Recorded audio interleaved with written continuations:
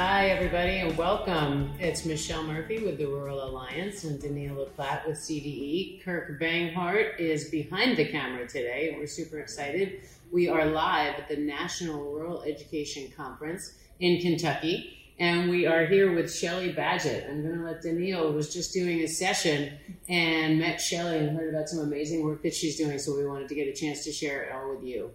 Awesome. Thanks, Michelle, and welcome, Shelley. Thank you. So today we did a session on stakeholder engagement, and we had our attendees share out some information and highlight some of their work.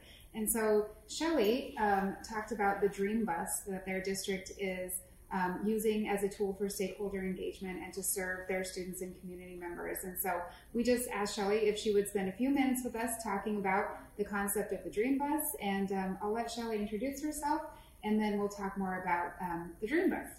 I'm Shelley Badgett. I am from Marion County, Kentucky, and I am the Director of Instruction and Federal Programs. And I've been with this district this is my fourth year. So I was the Director of Special Ed right before that. This is my first year as Director of Instruction, but I'm excited because this district is visionary. And when the first year that I came on, they had just unveiled what they kept calling the Dream Bus. I had not seen the Dream Bus, but it was a buzz around. So we have an annual summit every year where we ask the community, what do you want from us? What do you want our students to know? What do you want us to do? So they had unveiled the Dream Bus. Now, what I found out was that the Dream Bus was a vision of our superintendent, Dolores Losser, and she just wanted to connect those welding and carpentry and all of those skills with, high school learning and what can we do for the community. So she purchased a bus. We had an extra bus, I guess, and It's literally a school bus. It's a school. It was a school bus. It was the yellow school bus. So, but it doesn't look like the yellow school bus anymore. But she decided, and she gave that to the ATC, our area tech center in the high school, and she just said, let's make this something great, something that nobody else has. She likes to have something that nobody else has. So as with any rural district, feeding in the summer is an issue because we know that once our kids leave us, we're happy it's summer, but we know that, we're feeding them every day. And, so we have an It's Okay to Interrupt policy. Yeah, go ahead. Can you tell us a little bit about your district, the demographic, student demographic? We have about 3,200 students. We are kind of in the central part of Kentucky, right dead center in the middle, and we have 35 business and industry right with us because when Toyota came and put their plant in Georgetown, a lot of factories came. We had an economic development that was really big on grabbing some companies. So we have 35 business and industry that kind of pair off that, technical and the cars and all that. So other than that, we just have a lot of industry. We have more jobs than, all of our students can have jobs right away. So we are about 75% free and reduced. So we struggle with all those same things. We just reconfigured our district because we wanted all means all. So now we had 2 middle schools and we realized that there was not equity. So we decided to do a 6-7 center, an 8-9 center, and then our high school is 10-12. Mm-hmm. So, and we do have our area technology center, which is right beside our high school. So that kind of helps. So that's kind of what we are. Well, and you were starting to say before I interrupted. It's all right. You were starting to talk about sort of the dream and the need and the why, what the community was looking for in the summer. Yeah, it was just the connection and how do we continue to serve students beyond, outside the box. Summer, but learning still happens. You've got the learning slide, and then, hunger. We want our kids to, have all those things they need. So I wasn't there when they first developed the Dream Bus idea, but I believe it came out of let's feed the students. That was the first part. But then with the people that are in our district, it was if we're feeding them, why can't we teach them?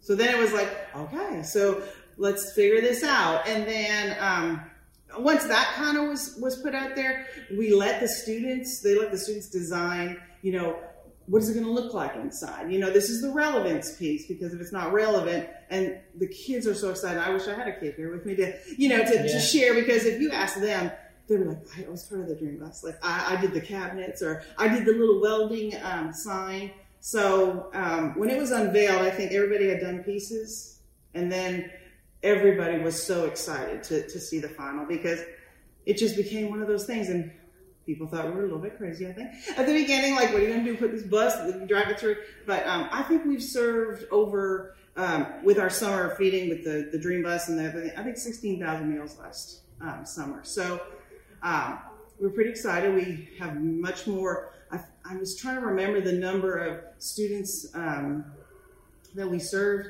throughout this summer, and I think it was close to 300, maybe 400 that actually came over the whole 8 weeks of, we do 10 stops, 1 in the morning, 1 in the afternoon every day for those 8 weeks in the summer.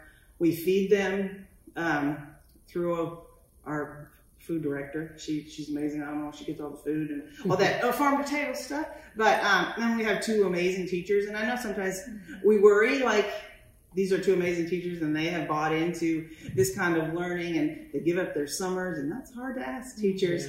But now when that Dream Bus pulls into neighborhoods, parents are coming out, grandparents are coming out, they're interacting with their students, they're, getting, the meal. And it's just become this community piece where the community asked us to kind of figure out, how you blend some things and do those things. And now it is a piece of the community, like they want it in the parade. They want it as that. So now we're just trying to figure out how do we use it more. And one of our principals took it to, some brand new students came in and they were like, what are we doing for brand new students when they come? So they did a Dream Bus tour. Well, when that Dream Bus pulled up at their house, they were pretty excited. So I think it's just, sometimes you just got to think outside the box, and it looks pretty, and it's, if you see it, you can't miss it. It's tie-dye, multicolored Dream Bus plastered all over the side. But it took everybody.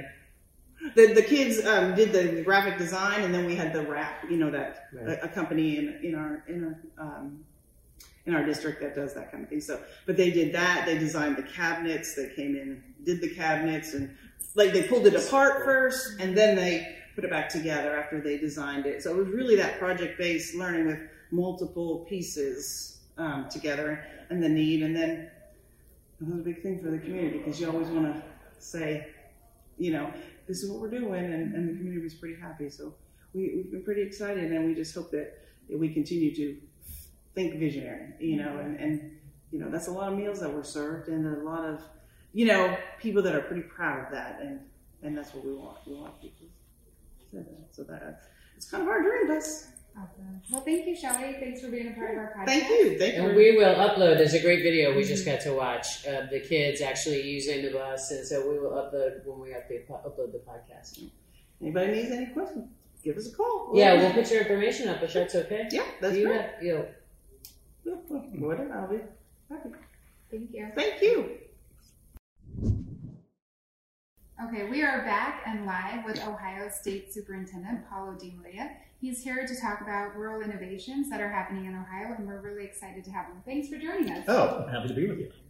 So talk to us about... You guys are doing great stuff in Colorado. Thank you so much. I loved your session today, and I have a lot of respect for the great state of Colorado and all the wonderful things you're doing. Thank you. Well, we know that there are exciting things happening in your state, so Absolutely. If you could highlight some of the rural, the innovative work that's happening in your state, that'd be awesome. Yeah, so there are a couple of things. One is, we recognize that when you're small, sometimes you don't always have the data analytic capacity to really do the kinds of things that you may want to do, or that can happen in more sophisticated settings. So we were recently part of a partnership with Harvard has now the National Center for Rural Education Research Networks. And they went with us in New York for a grant application with the federal government to promote a project they call Proving Ground, which is really meant to be more short cycle sort of prototyping initiatives and gathering data about how effective they're being, and then course correcting and fine tuning those strategies in the interest of continuous improvement.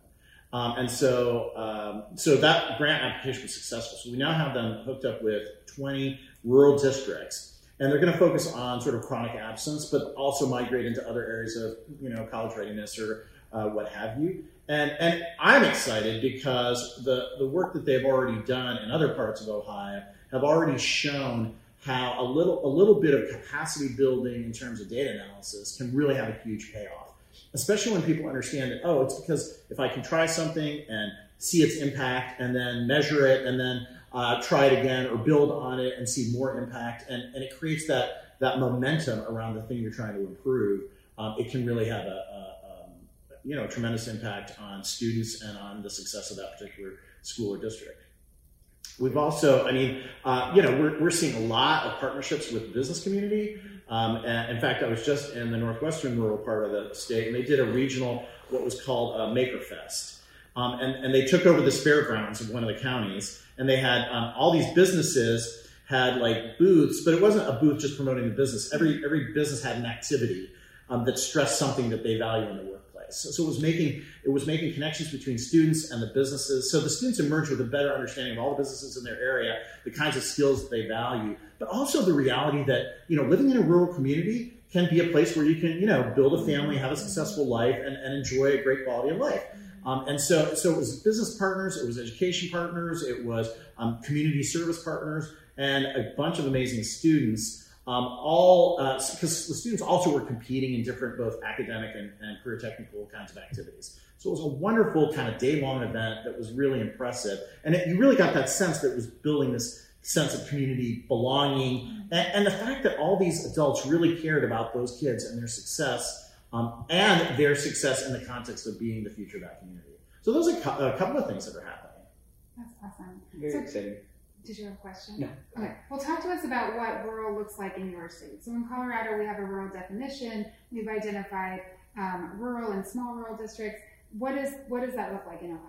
Yeah, I would argue that we probably have a similar sense. It may not be as precise. The state has, for the longest time since I can remember, we have like 8 typologies that we routinely analyze Ohio data around. And we have 8 major urban areas: Cleveland, Cincinnati, Columbus. You can probably rattle off most of them. And then there are the next tier of urban areas, the middle-sized Lima and Springfield and Mansfield. And then you go into like sort of rural, medium income, rural, low income, and then there's a couple suburban categories. And so we'll routinely slice and dice our data along those categories. But we have sort of the Appalachian area, and then we have sort of an agricultural, both central and western agricultural areas that kind of constitute the totality of the rural basin. Okay, that's interesting. I think we continue to see that though we have a definition of rural can look different from state to state. And I think that and from district to absolutely. Even within a state, you can see different aspects of rural, each one with its own little bit of a nuance about what their particular asset base is and what they're likely to be successful in, and what might be the challenges. So sometimes the geographic dispersion of population, transportation is a huge thing, getting kids to the right place. Or trying to just figure out how to get a student to a career tech center or to get a career tech program in a particular high school can be really challenging. Whereas in other parts, it's more about access to certain types of I can't support having 15 AP classes, and so what am I doing to try to meet every student where they are and get them what they might want to be participating. So in terms of future rural innovations, what do you see happening in your state?